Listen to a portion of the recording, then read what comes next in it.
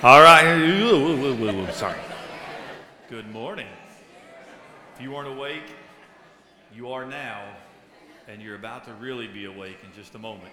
So you see all these lovely kiddos up here and a couple of adults as well.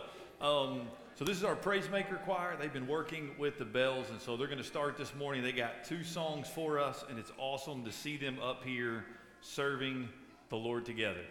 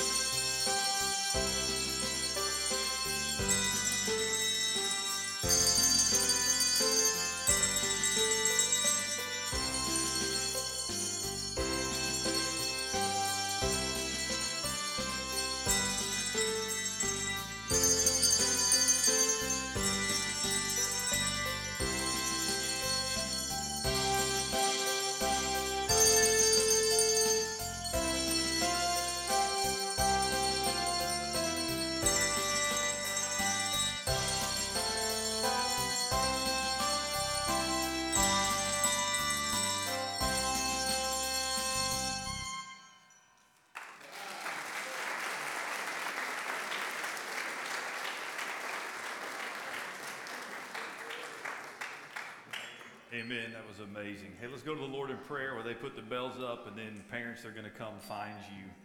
Father, what an amazing way to start this worship service. Lord, just a reminder that you are a God who is to be worshiped, a God that we are to serve and adore, and Lord, that even children can do that. And so, Lord, they've set the example for us this morning as to what it looks like to get up and just to declare praises to you through bells. And so, Father, as we now transition into doing that through music and through song, Father, may we just lift up praise to you. We ask all this in Jesus' name. Amen. Would you stand? Let's worship together.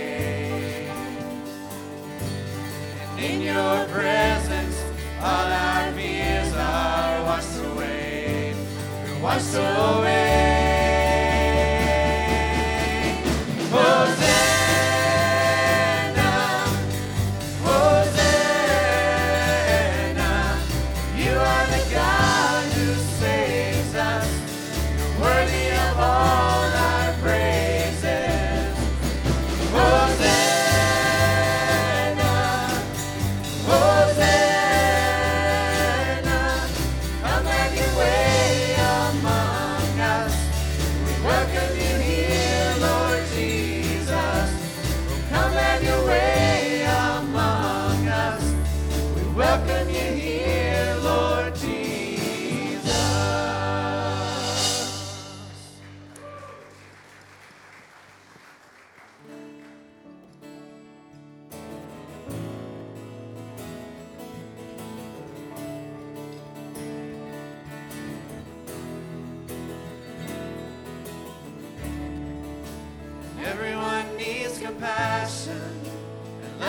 steadfast, never failing. Let mercy fall on me. Everyone needs forgiveness, the kindness of a Savior, the hope of nations.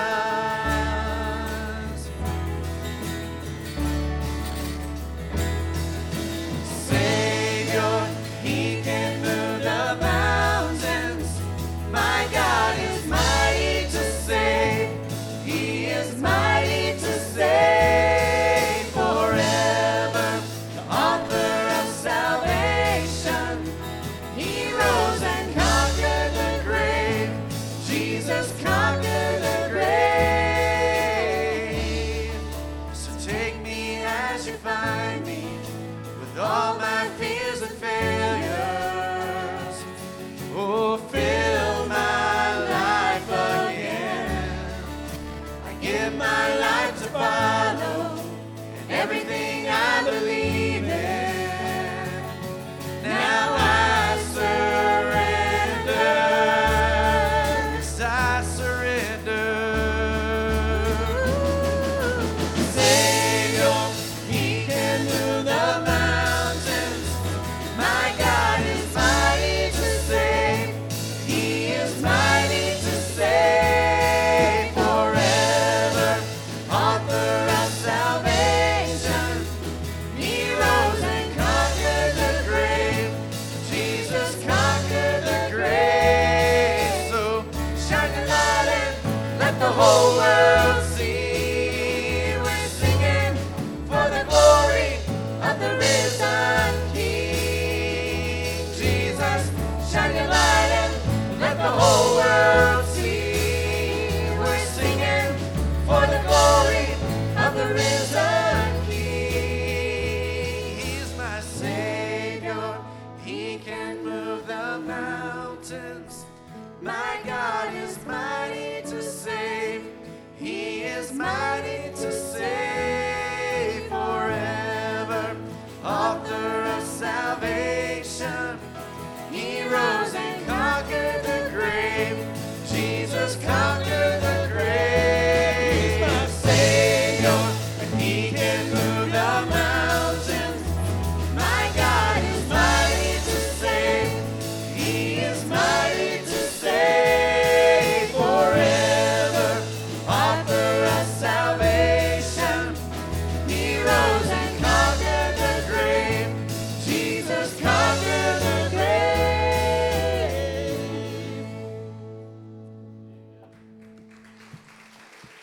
Amen, amen. Our God is mighty to save. Amen. Mighty to save. Good morning. Welcome to Northside Baptist Church. We're so thankful that you're here. Would you take a moment, welcome those around you?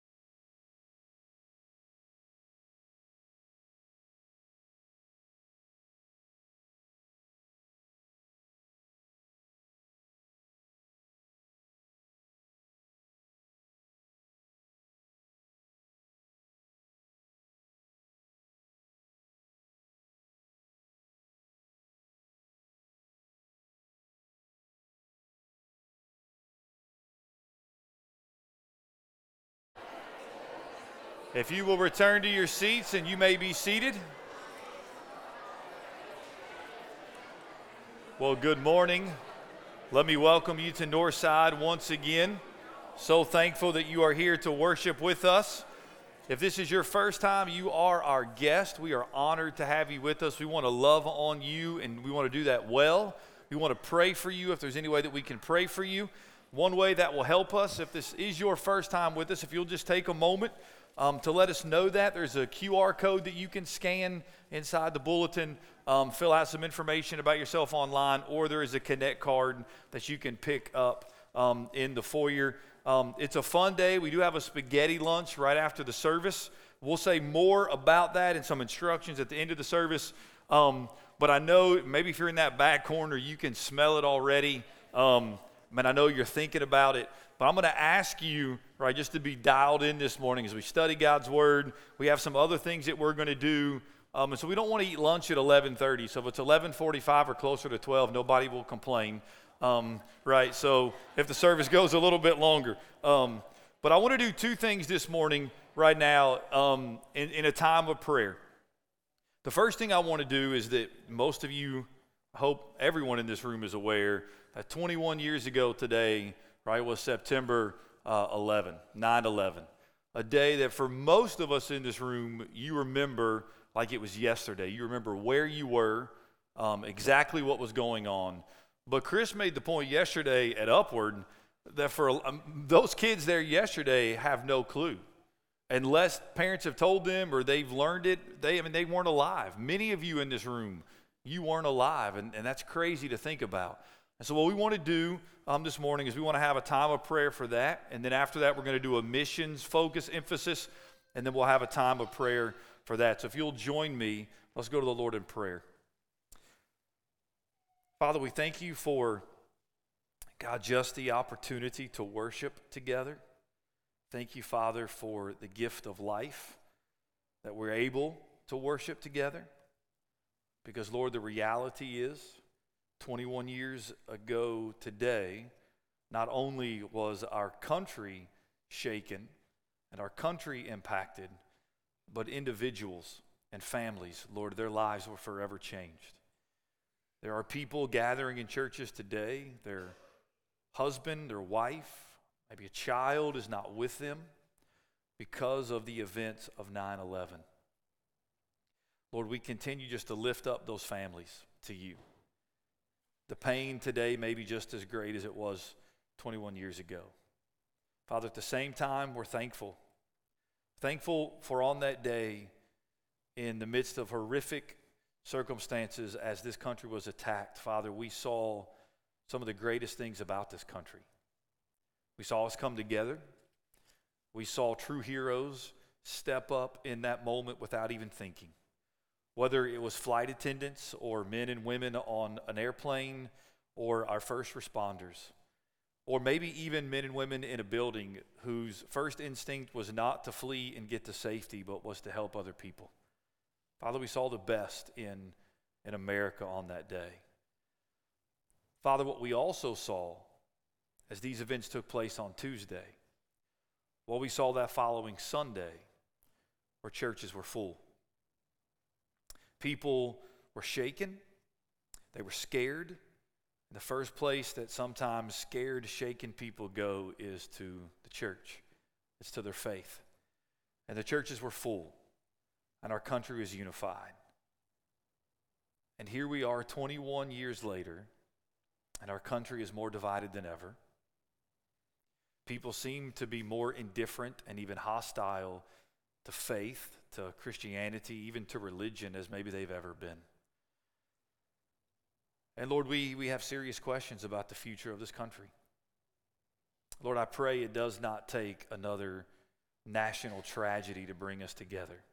Father, I pray for a revival. I pray for a renewing of hearts and lives, Spirit of the living God, that you would just do a great work in this country. But Lord, we would be remiss if we did not take a moment this morning just to remember and to express our gratitude for those who stepped up on that day, for the leadership in our country who stepped up on that day. So thank you for that. In Jesus' name we pray. Amen. So one thing that we want to do on a monthly basis is we want to emphasize either a mission or some missionaries that we're praying for, that we support, and there's several, and hopefully over the next 6 to 9 months we'll be able to key in on all of those. So this morning we have a couple that we're going to put on the screen. This is John and Giselle. They are missionaries in Ecuador. So John is Johnny and Donna Moss, the missionary family that you have heard about for now close to almost 2 years, right? This is, in essence, their adopted son. They raised him since he was little. John has surrendered to full-time ministry. He still works in that area with Johnny and Donna, and John is a vital part to the missions that they do there. This is his wife, Giselle. They've only been married for a short time. Sweet couple. John is primarily focused on student ministry, youth ministry, and in Ecuador, as you heard a couple weeks ago, right, you're a youth till you get married, so that's a wide range. He also preaches at 2 of the 7 church plants each week. He brings the youth that he's discipling to the church meetings to learn how to serve in a local church. And just wanted to share with you something from John, his own words. He says, through weekly youth meetings, I've been able to share God's love for each of them and the importance of surrendering their lives to him so that he can change them and so that they can find their true self. We have shared very fun moments. This has helped many to find in me a person they can trust to talk about their problems. God has called me to disciple these young people, to help them walk closer and closer to Christ. Perhaps their family nucleus cannot be fixed, but their future families can start off the right way. In this way, they will break the cycle of family brokenness that they have been carrying for several generations. So I'm going to ask Pastor Gary to come, and he's going to pray. You see on the screen some ways that we can be in prayer for John and Giselle. So as Gary leads us in prayer, would you just be in prayer for this sweet couple?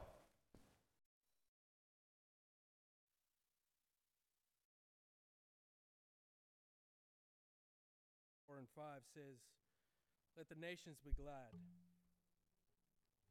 and sing for joy. For you judge the peoples with equity and guide the nations upon the earth. Let the peoples praise you, O God. Let all the peoples praise you. Let's pray. Heavenly Father, we lift up John and Giselle to you. We thank you that you have brought them to this point in their lives. We pray for sustained health. We pray for sustained vision with regards to their ministry as they gather weekly with the group of students, with those that are older. We pray that you would bless that ministry. We pray that you would bless the marriage of John and Giselle.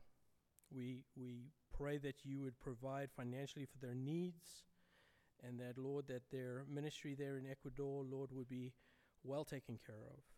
We pray for the future direction of ministry decisions as they come up for John and Giselle. Lord, that you would allow them to prosper, allow them to benefit, Lord, from your church. I pray that you would bless and keep them. Lord, you have provided for them to this point, and I pray that for every decision that you have for them, Lord, you would provide an answer for their questions. And so bless John and Giselle.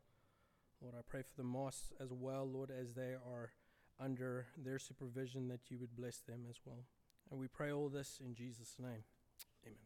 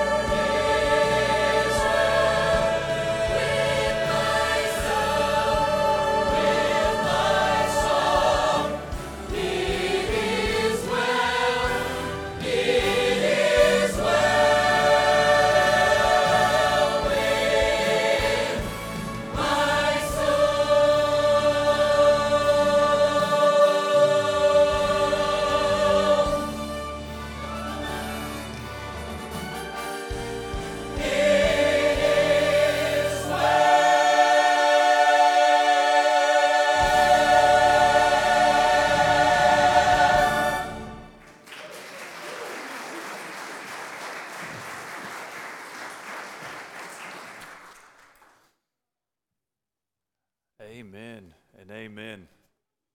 I got to be honest with you. I didn't even want to get up. I just wanted to sit there for a moment and just praise the Lord. I almost don't even want to preach for fear that I'm going to mess something up after that. Man, it's one of my favorite songs. It is well with my soul. All right, kiddos, you can head out to Children's Church. We got our younger class for 3 and 4s, and then our K through 2nd.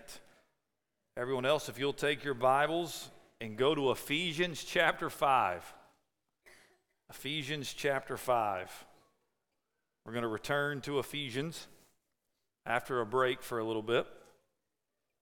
Ephesians chapter 5. I got a picture that we're going to put up on the screen here. So I was reading this week about this area. This is called the DMZ. This is the demilitarized zone, thus the DMZ. This, in essence, serves as a border barrier between North and South Korea. The DMZ is 160 miles long. It's about 2.5 miles wide. The DMZ crosses rivers, a coastline, mountains, swamps, forest, grasslands. Again, 2.5 miles wide, and people are not, it's not safe, number one, but people are not allowed in that 2.5 mile stretch. So in essence, it has become a de facto nature reserve. There's an extremely diverse range of plants and animals, and this is just one picture. I mean, just how beautiful it is, and you can Google and research about all the different plants and animals that live within this 2.5 mile stretch between North and South Korea. It's beautiful, and yet it is extremely dangerous. You can see, right, the DMZ is fortified with large barbed wire fences, but more so than that, the 2.5 mile stretch is riddled with landmines. That's why nobody goes in there. Beautiful, yet very dangerous. As we study Ephesians 5, verses 22 through 33 over this morning and the next 3 weeks, you are going to see a beautiful picture of Christian marriage. Beautiful picture of how marriage points to Christ in the church. It's beautiful as we study God's word, and yet we will also see it is extremely dangerous. Now, why would I say it's extremely dangerous? Because we are living in a culture and a society and among a people who are very confused about marriage, gender, sexuality, and the family. And some, and the number is growing, are even hostile. So though what we're going to see is a beautiful picture to us, or at least it should be, when they hear words like submission and headship and one woman and one man, they become angry. And so right up front, this morning is going to be kind of an overview, and then we're going to break this down verse by verse over the next 3 weeks. So you need to understand right up front, if after these 4 weeks of study, you hold to what I will teach and what I believe based upon the authority of God's word is a biblical picture of marriage, if you hold to that position, it will be beautiful, but it will be dangerous for you. Because it is not popular in our culture to hold these positions that we believe the Bible teaches. And so the question for us is, will we continue to hold to God's word, or will we retreat or try to retell and distort the truth of God's word to match what we want God's word to say? And so let's read these verses together, verses 22 through 33, that we'll unpack over the coming week. So would you please stand in honor of the reading of God's word? I assume that for most of us these verses are familiar, but if you have never heard them before, there will be some things that will stick out to you. This is the word of the Lord, beginning in verse 22. Wives, submit to your own husbands as to the Lord. For the husband is the head of the wife, even as Christ is the head of the church, his body, and is himself its Savior. Now as the church submits to Christ, so also wives should submit in everything to their husbands. Husbands, love your wives as Christ loved the church and gave himself up for her, that he might sanctify her, having cleansed her by the washing of water with the word, so that he might present the church to himself in splendor, without spot or wrinkle or any such thing, that she might be holy and without blemish. In the same way, husbands should love their wives as their own bodies. He who loves his wife loves himself. For no one ever hated his own flesh, but nourishes and cherishes it, just as Christ does the church, because we are members of his body. Therefore a man shall leave his father and mother and hold fast to his wife, and the two shall become one flesh. This mystery is profound, and I am saying that it refers to Christ and the church. However, let each one of you love his wife as himself, and let the wife see that she respects her husband. Father God, I pray that you will help me to speak clearly, that I will not stumble over my words, that I will not misspeak or miscommunicate the truthfulness of this beautiful picture that you have given to us of marriage. Lord, may the hearer hear. May we listen. May we receive this truth willingly. May we submit to the authority of the Word of God. We ask all this in Jesus' name. Amen. I want to begin, because it's been several months since we've been in this book, to remind you of the context. What leads Paul to write, under the inspiration of the Holy Spirit, what he writes? So what we need to see is the context is that of Spirit-filled living. Spirit-filled living. So go back to verse 18, Ephesians 5. Do not get drunk with wine, for that is debauchery, but be filled with the Spirit. So this is Spirit-filled living. Now, what does it look like to be filled with the Spirit? Paul gives us 5 participle words or phrases. Addressing, number 1, addressing one another in psalms and hymns and spiritual songs. Number 2, singing. Number 3, making melody to the Lord with your heart. Number 4, giving thanks always and for everything to God the Father in the name of our Lord Jesus Christ. That's what it looks like to be filled with the Spirit. And number 5, submitting to one another out of reverence for Christ. So Paul says the Spirit-filled Christian will submit to one another out of reverence for Christ. And so the context that follows is Spirit-filled living, specifically through submission. Now that word submission or subjection or authority, they are not popular words today. Not just in the context of marriage or in the church, but just in general. Nobody wants there to be authority over them. That goes against the flesh. Now the word submission means to arrange yourself under someone's authority. Has the idea of, you being in battle, in war, right? And you have somebody who is over you. So you're a soldier, someone outranks you. You come under their authority. It's used generally in verse 21, submitting to one another. And then what Paul does, as the Spirit of God leads him, is he takes this general principle of submitting to one another and he applies it specifically to 3 areas of life. Marriage, which is what he does in verses 22 through 33. The home, which is what he does when he talks about children obeying your parents. And then he applies it to the bondservant-master relationship. The workplace is what we would commonly think of today. So submission, again, this word is not comfortable for a lot of people. Submission is evidence of someone being Spirit-filled, because submission does not come naturally. Children don't just want to naturally obey their parents. We don't want to submit to authority. We want to rebel. But submission is evidence of the work and filling of the Holy Spirit. And then he says this, submitting to one another out of reverence for Christ. Here's the reality. Paul is clear in Ephesians. Jesus Christ is King. Amen? He's King. He makes this clear in Ephesians 1 when he says that he worked in Christ when he raised him from the dead, seated him at his right hand in the heavenly places, far above all rule and authority and power and dominion. Right above every name that is named, Jesus is ruler. He is King. And we, out of reverence for the King, must submit to him and his word. See, our submission is ultimately to God. Our submission is ultimately under the authority of God in His Word. But then God, in the Scriptures we see this, right, delegates that authority to human beings. So we have in the Scripture different ways in which God says that we are to submit.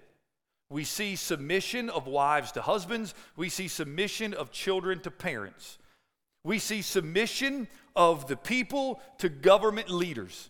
And we see in the Scriptures why God has given government and what government is to do, and the citizens are to submit to those governing authorities. We see that there is to be submission of workers to employers, right? The employees don't run the place. It's the employers. They submit to the employer. We see in Scripture that there is to be submission to church leaders. That God has given church leaders and the people, as they come together, right, come under that authority of the pastor that we believe God has placed in that congregation. I don't have that ultimate authority. I first submit to God. And then in a congregational situation, in many ways, right, I submit to you. I don't run this place. I submit to God. I say this is where God is leading us. We pray about it. We seek His face. And then the people of God say, okay, we trust you. You're the man that God has led here. So we will submit and surrender. And so we see submission all throughout life.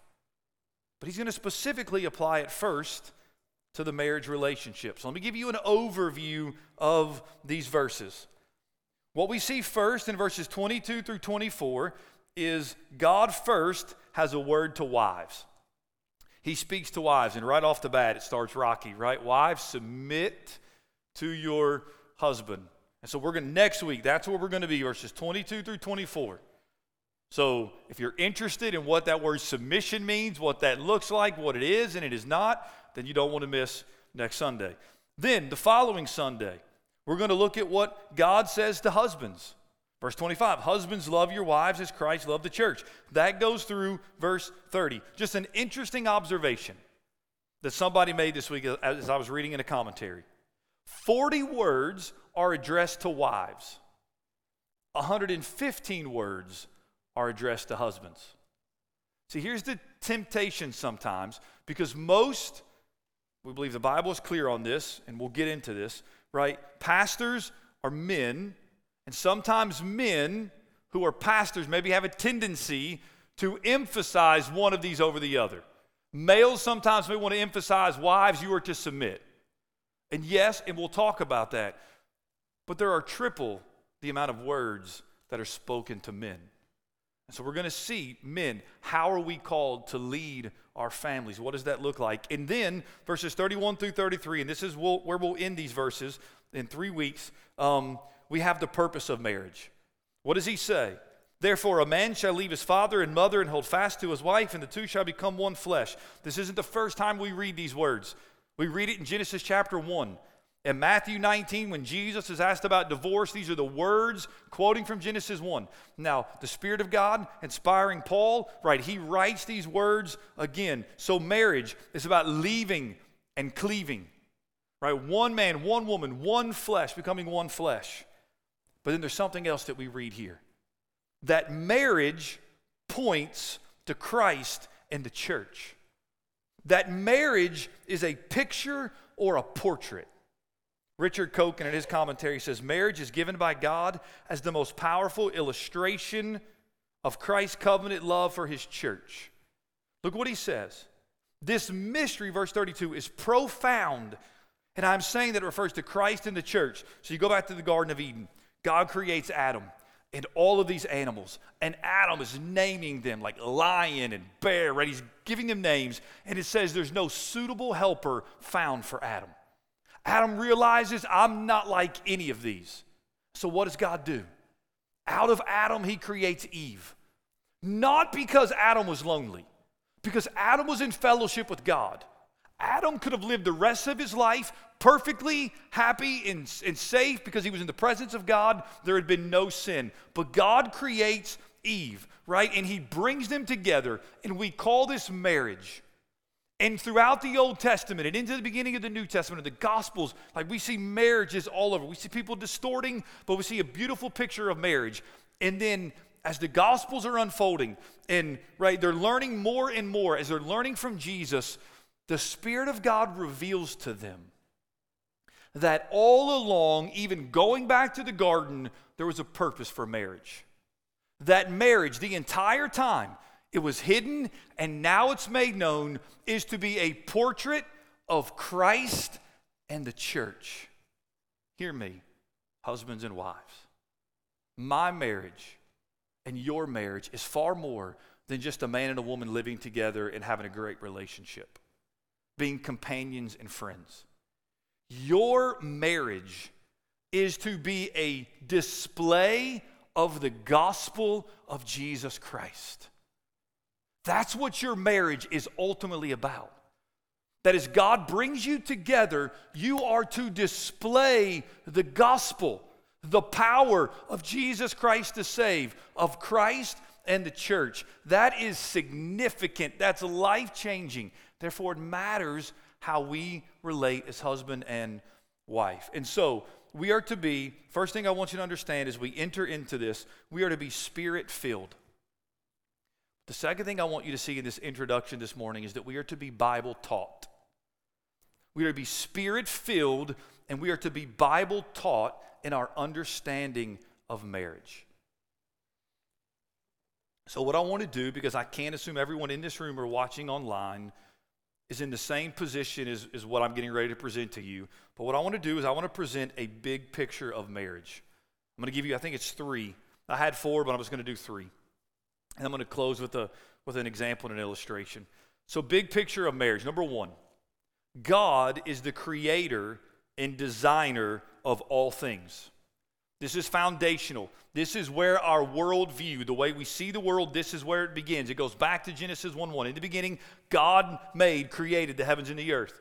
And if God created the heavens and the earth, and he created all of that, as you continue to read, what we also see is God created Adam and Eve, he created marriage.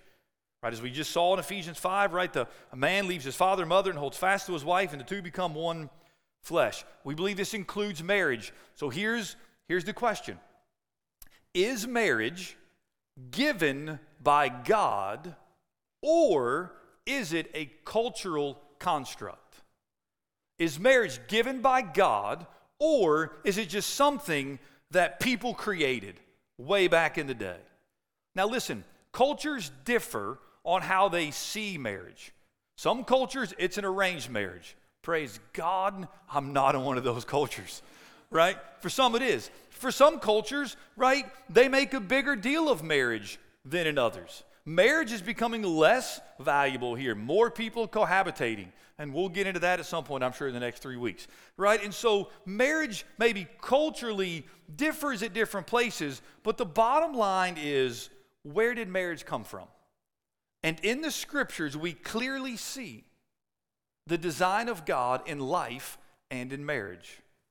John Stott has a great summary of what I think is the biblical idea of marriage. And I couldn't have said it better than myself, so this is going to be on the screen. We'll leave it up there for a couple minutes if you want to write it down. Hopefully you can see that, yeah. Marriage isn't, and just think how different this is than the definition of marriage in our culture. Marriage is an exclusive, right off the bat, exclusive, a lot of people will disagree with that, an exclusive heterosexual, we know a lot of people disagree with that, covenant. It's not a contract, it's a covenant between one man and one woman, ordained and sealed by God, preceded by the leaving of parents, consummated in sexual union, issuing in a permanent, mutually supportive partnership, and normally crowned with a gift of children. We could probably add 1 or 2 things there, but I think that's a pretty helpful summary if you just want to think, what is biblical marriage? So I'm putting that up there as an example, because here's what we see. What we have seen is the design of God in marriage. So you have that over here, the design of God in marriage. But what we have also seen rapidly happen is that the culture, right, has departed from God's design of marriage. So the culture's here. They've departed from what we believe the Bible clearly teaches as God's design for marriage. Now follow me. As people who claim the name of Jesus, you're in the middle right now. Between God's design for marriage in a culture that has departed, and you have to decide what you're going to do in 2022. What we have seen some Christians do, and I use that word loosely, is they grew up in the church. They were taught the Word of God. Maybe at one point they believed in the Word of God. Maybe they even put their faith in Jesus. But they go off to college, they go off to university, they begin to build relationships with people who see the world differently than they do. They're exposed to different things. And rather than staying here, they outright retreat from God's design, and now they're in a culture who has departed from God's design, and they have departed. They no longer believe in God. They no longer go to church. They've rejected all that their mom and dad taught them. They've completely retreated. You have many who have done that. But then what you also have are some who don't want to completely retreat. They find some benefit in the church. They find some value in some of Jesus' teachings. So what they do is not retreat. What they do is they try to reinvent God's word. I read an article this week about a lady who was writing on Ephesians 5, who said, did God really mean, when he was talking about this mystery is profound, referring to Christ and the church, she outright denied any submission, any headship, that God isn't interested in that. He just wants companions, that we don't need to hold to, that's archaic, chauvinistic. She still believes the Bible, she says, still goes to church. She's just trying to reinvent it. So we can still keep one foot in the church, but we got to kind of accommodate the culture. That's where a lot of Christians are today. But I don't believe retreating or retelling the story, either one of those are biblical and faithful to Scripture. I believe what God is calling us to in 2022 is a recommitting of our lives to the Word of God. You are in the middle. You will not, hear me, be able to hide much longer. Like part of me wanted to say, Philip, don't record these next 4 weeks of sermons. Like I don't want them out there. I don't want anybody to see it and then like just start coming at us as a church, right? The temptation is to hide. You, in 2022, and going forward, in a culture that I think we've already lost. We've already lost.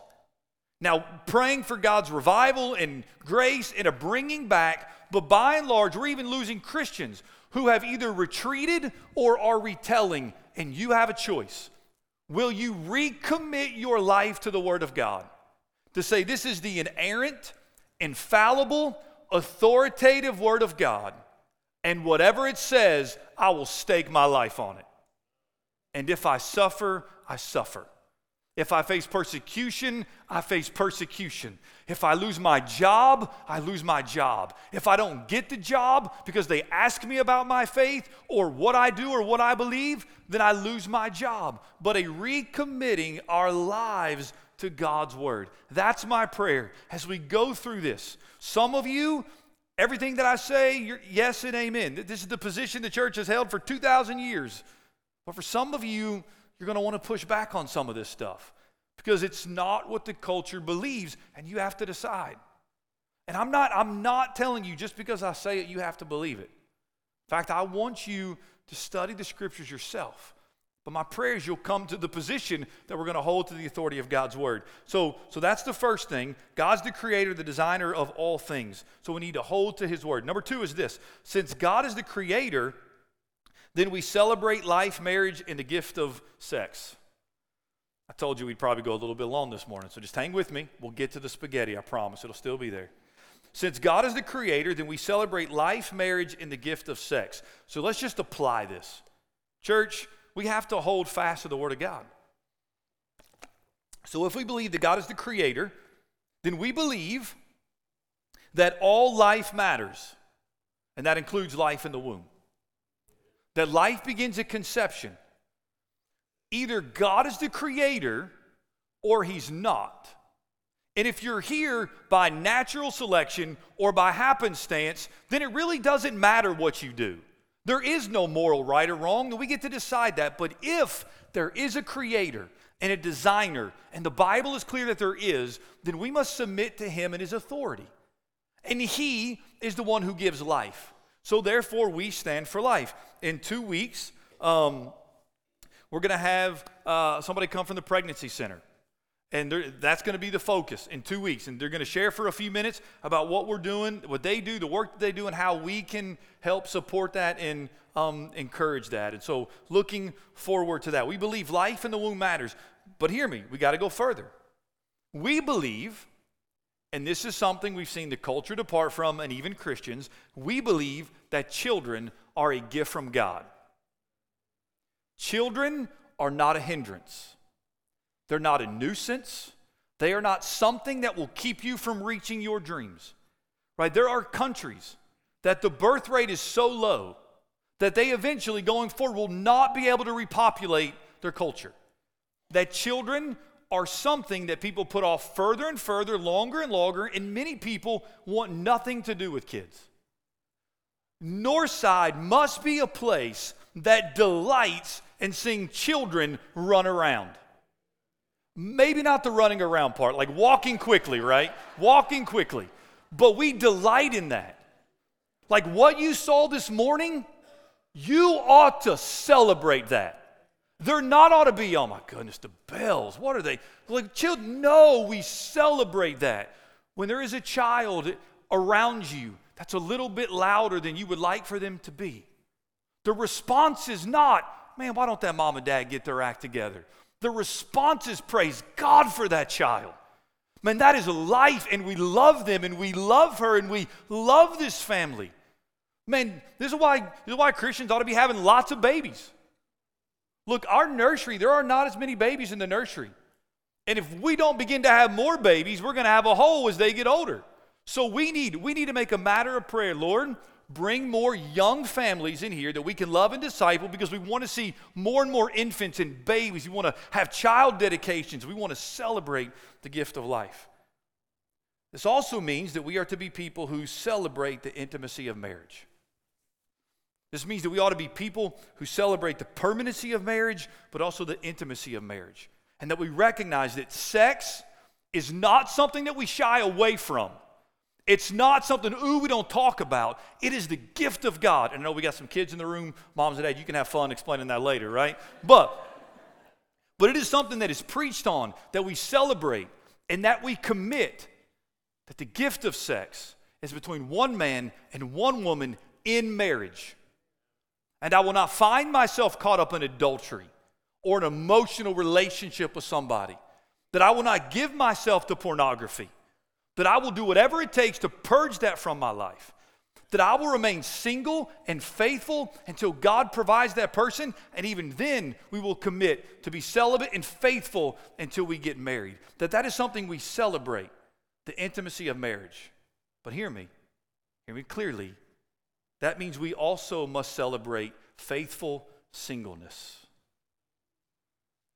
It is not God's will for everyone to get married.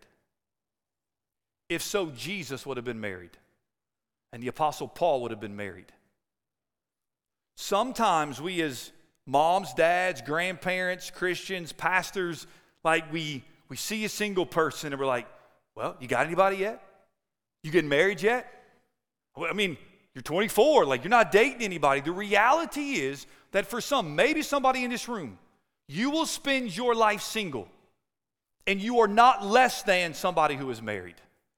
Your life could be just as fulfilling because God has called you to singleness, and you will be faithful. You're not going to be sleeping around, but you're going to be faithful to Jesus, who is Lord and Savior of your life. That we celebrate that, and that we make sure somebody who is single is never excluded because we're all married. And that if there is somebody who is single in this church, that you make it your desire to say, hey, I don't want you to sit by yourself. Will you come sit with me? Hey, will you come over and hang out at my house? Because we understand that this is a gift, that not everyone will get married, and we can celebrate that. And lastly, we also must celebrate the dignity of widowhood. We have many in this church. I got to spend some time with some of you earlier in the week. We got to go down and see Debbie and Ellen. And there are many widows in this room. Listen, you are not less than anybody else in this room. You have been through the loss of losing a husband or a wife. Now, back in Jesus' day, widows had nothing. That's what I love about Jesus. He just comes along, women were nothing, widows were nothing, and Jesus just changes it all. And so widows, you matter, and it's our responsibility to love you and to care for you, and so we recognize all of that matters. All right, third point. Since God is the creator, then we understand our worth and our value is found in being created by and for God. Your worth and your value is ultimately found in the fact that you were created by God and for God, which means, this is countercultural, what I'm about to say.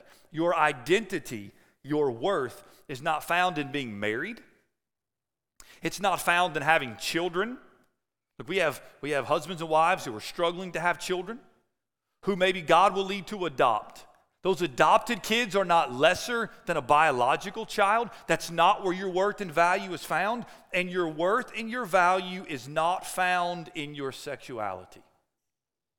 And we are living in a culture that says your value and your worth is found in your sexuality. And whatever you want to be or think you are, you must act upon it, because if you don't, then you have no worth or value. So here's what I want to do as I close. Several years ago, I learned about a man by the name of Sam Alberry. Sam is a pastor, and he's written a book called Is God Anti-Gay? If you're struggling with homosexuality, what does the Bible say about that? I think it's just a short book that kind of summarizes. But here's the interesting thing about Sam. Sam, for his entire life, has struggled with same-sex attraction. I heard him speak. He said, listen, my parents didn't raise me in such a way that I would struggle with this. He said, I didn't choose this. I didn't wake up one day and say, hey, I want to have same-sex attraction. He said, it's always been something I wrestled with. Now, here's the deal. Sam is a pastor. He's a pastor of a church. I believe he's at Emmanuel in Nashville. Sam has struggled with same-sex attraction his entire life. And there was a period when I think he acted upon it. But now through his relationship with Jesus, he doesn't. He's still single. He said, I have prayed that God would change my desires, that I would have an interest in a lady, that I would get married one day, but that's never happened. He said, so I'm a pastor, I'm celibate, I don't act upon those thoughts, I walk in faithfulness, I love Jesus, but it's just something he's always struggled with. And I just want to share a little bit about what Sam says, because it ties into this whole point of identity. He says, God's message for gay people is the same as his message for everyone. Repent and believe. It is the same invitation to find fullness of life in God, the same offer of forgiveness and deep, wonderful, life-changing love. It was this message I first heard at my friend's church, the message I have tried to live in the light of in the years since. Through it all, as someone who lives with homosexuality, I have found biblical Christianity to be a wonderful source of comfort and joy. God's word to me on this issue at times feels confusing and difficult, but it is nevertheless deeply and profoundly good. The gospel of Jesus is wonderful news for someone who experiences same-sex attraction. This is important, I use the term same-sex attraction just then because an immediate challenge is how I describe myself. In Western culture today, the obvious term for someone with homosexual feelings is gay. But in my experience, this often refers to far more than someone's sexual orientation. It has come to describe an identity and a lifestyle. When someone says they're gay, or for that matter lesbian or bisexual, they normally mean that, as well as being attracted to someone of the same gender. Their sexual preference is one of the fundamental ways in which they see themselves. It's their identity. It's who they are. It's what gives them worth and value. And it's for this reason that I tend to avoid using the term. It sounds clunky to describe myself as someone who experiences same-sex attraction. Listen to this. But describing myself like this is a way for me to recognize that the kind of sexual attractions I experience are not fundamental to my identity. They are part of what I feel, but are not who I am in a fundamental sense. I am far more than my sexuality. But if your sexuality becomes your identity, whether it's same-sex attraction, opposite-sex attraction, or just gender confusion, if that's your identity, then you're going to act upon whatever you feel.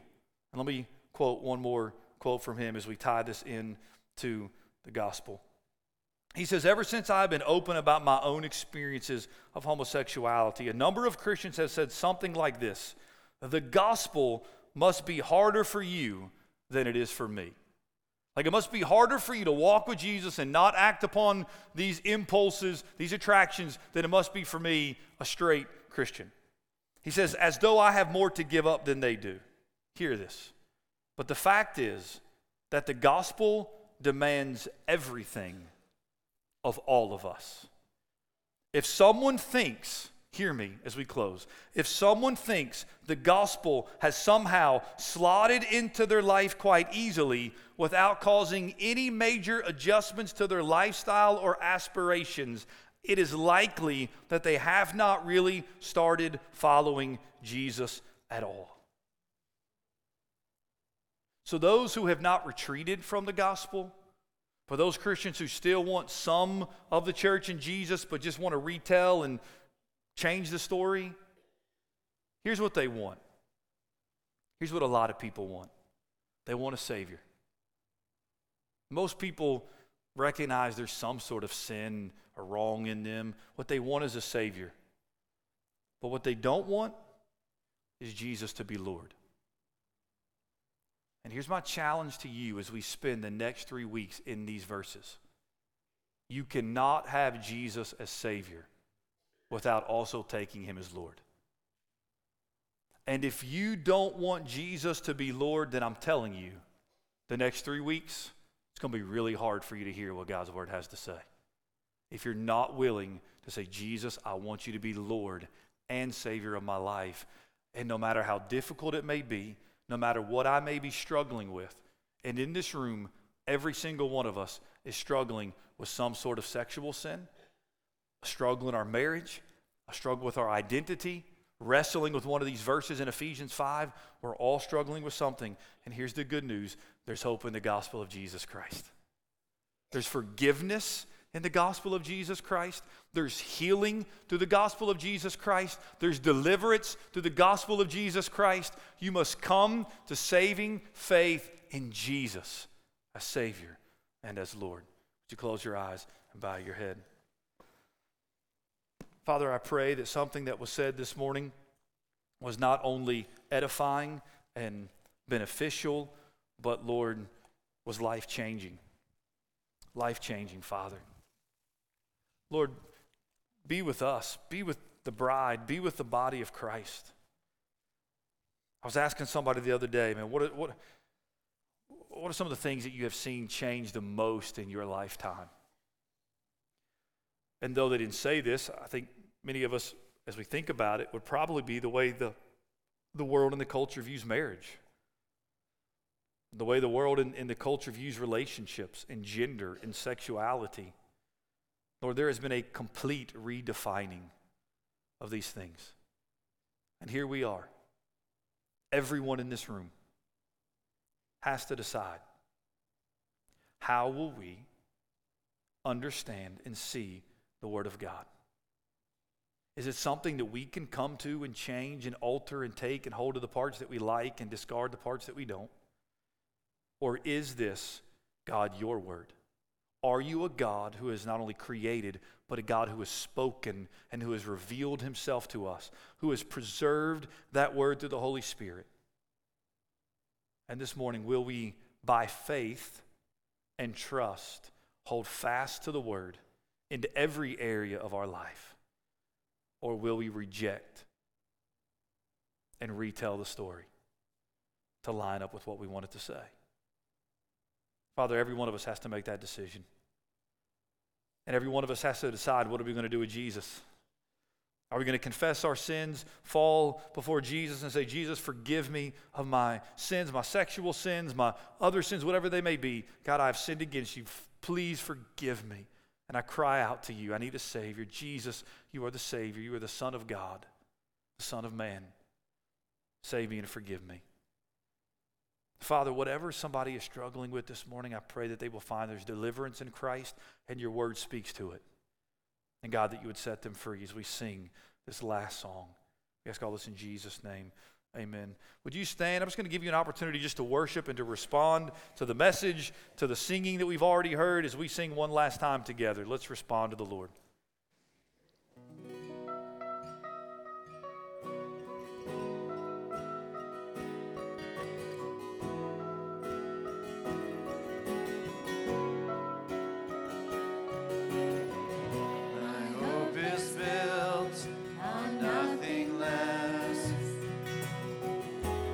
Jesus' blood and righteousness.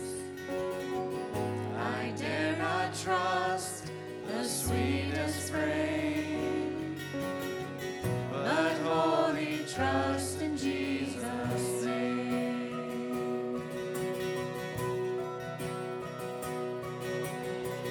My hope is built on nothing less than Jesus' blood and righteousness.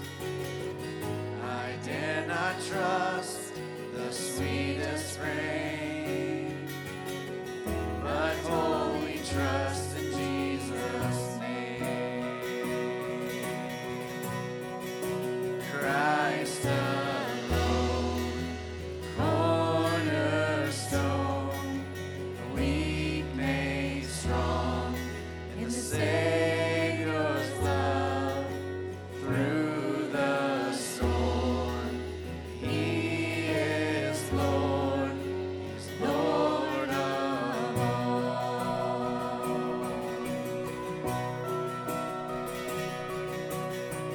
When darkness seems to hide His face, I rest on His unchanging grace.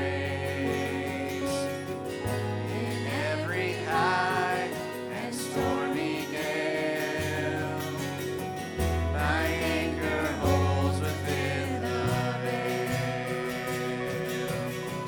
My anchor holds within the veil.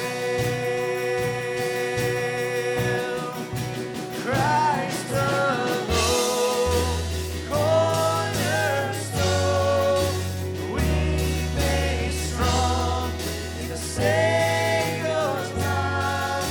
Through the storm, He is Lord, He's Lord of all. Christ alone, cornerstone, the weak made strong in the Savior's love. Through the storm, He is Lord, He's Lord of all.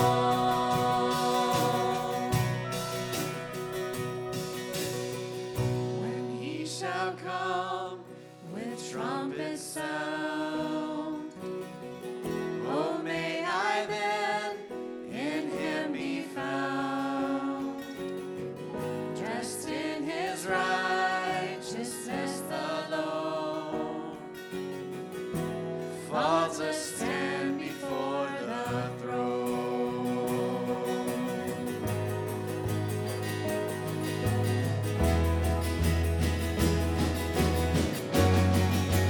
Christ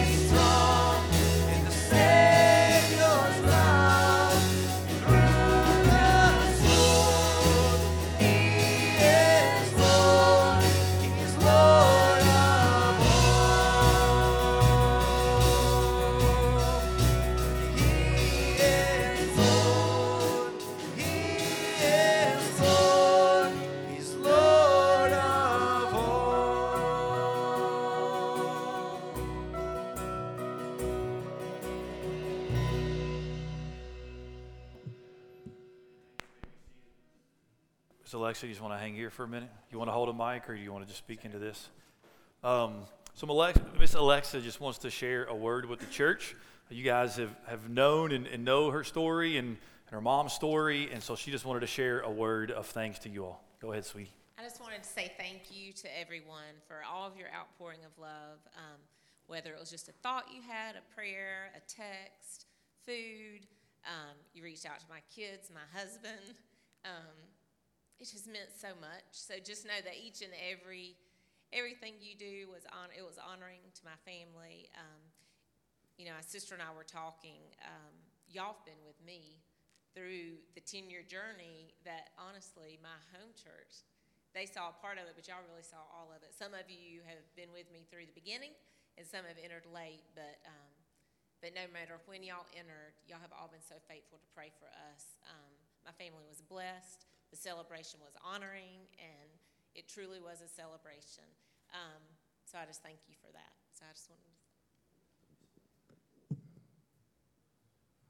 I already knew this, but I got to see it Friday, just how loved the Lucas family is at Northside. And having heard so much about your mom through that, because I didn't get to meet her before all the Alzheimer's and what it did to her, I now know why you're such an amazing person. So that was awesome to hear about that. So as she mentioned, it's unique because you guys have walked with her through at least the 10 years that her mom was here, and for some of you even before that. And so aren't you thankful for Jesus and the hope that he gives, even in the midst of loss, right? Our anchor holds within the veil because of Christ. I told you it'd be closer to 12 o'clock before we ate, but here's the good thing. You don't have to go very far today to get food. You don't have to go wait in the line at the restaurant or drive there. It's literally right in the fellowship hall. So let me give you some instructions, and then Kevin, the deacon of the week, is going to come and pray. So you are invited. We've tried to make a big deal about this. We're having a lunch today, a spaghetti lunch. It's put on by the WOW Sunday School class, so huge thank you to those ladies. And all the money that you give, it's donations.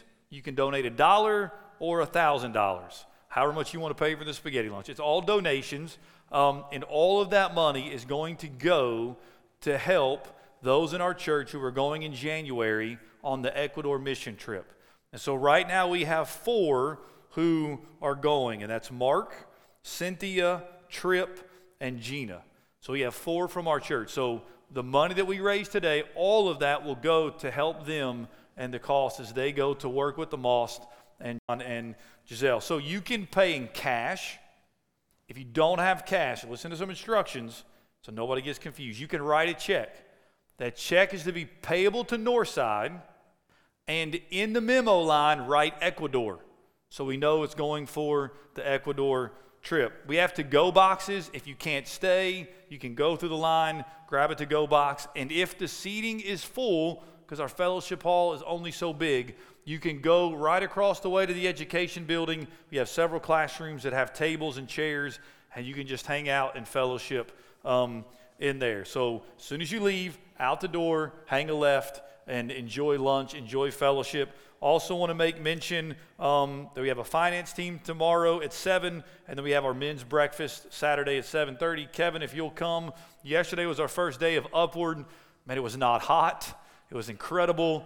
So thank you to all of you who helped. Your kids are playing. It was an incredible day. So if you'll stand, Kevin is going to pray and ask the Lord to bless our food and our time of fellowship.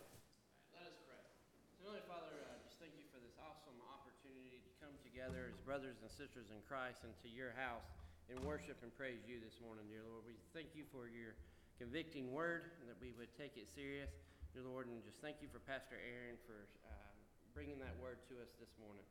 Just thank you for the ladies who have prepared our lunch, dear Lord, and we just thank you for that effort, and just ask that your hand would be upon our time of fellowship and that we would be able to come alongside our Ecuador mission team and help support that cause, dear Lord. In your heavenly and gracious name, amen.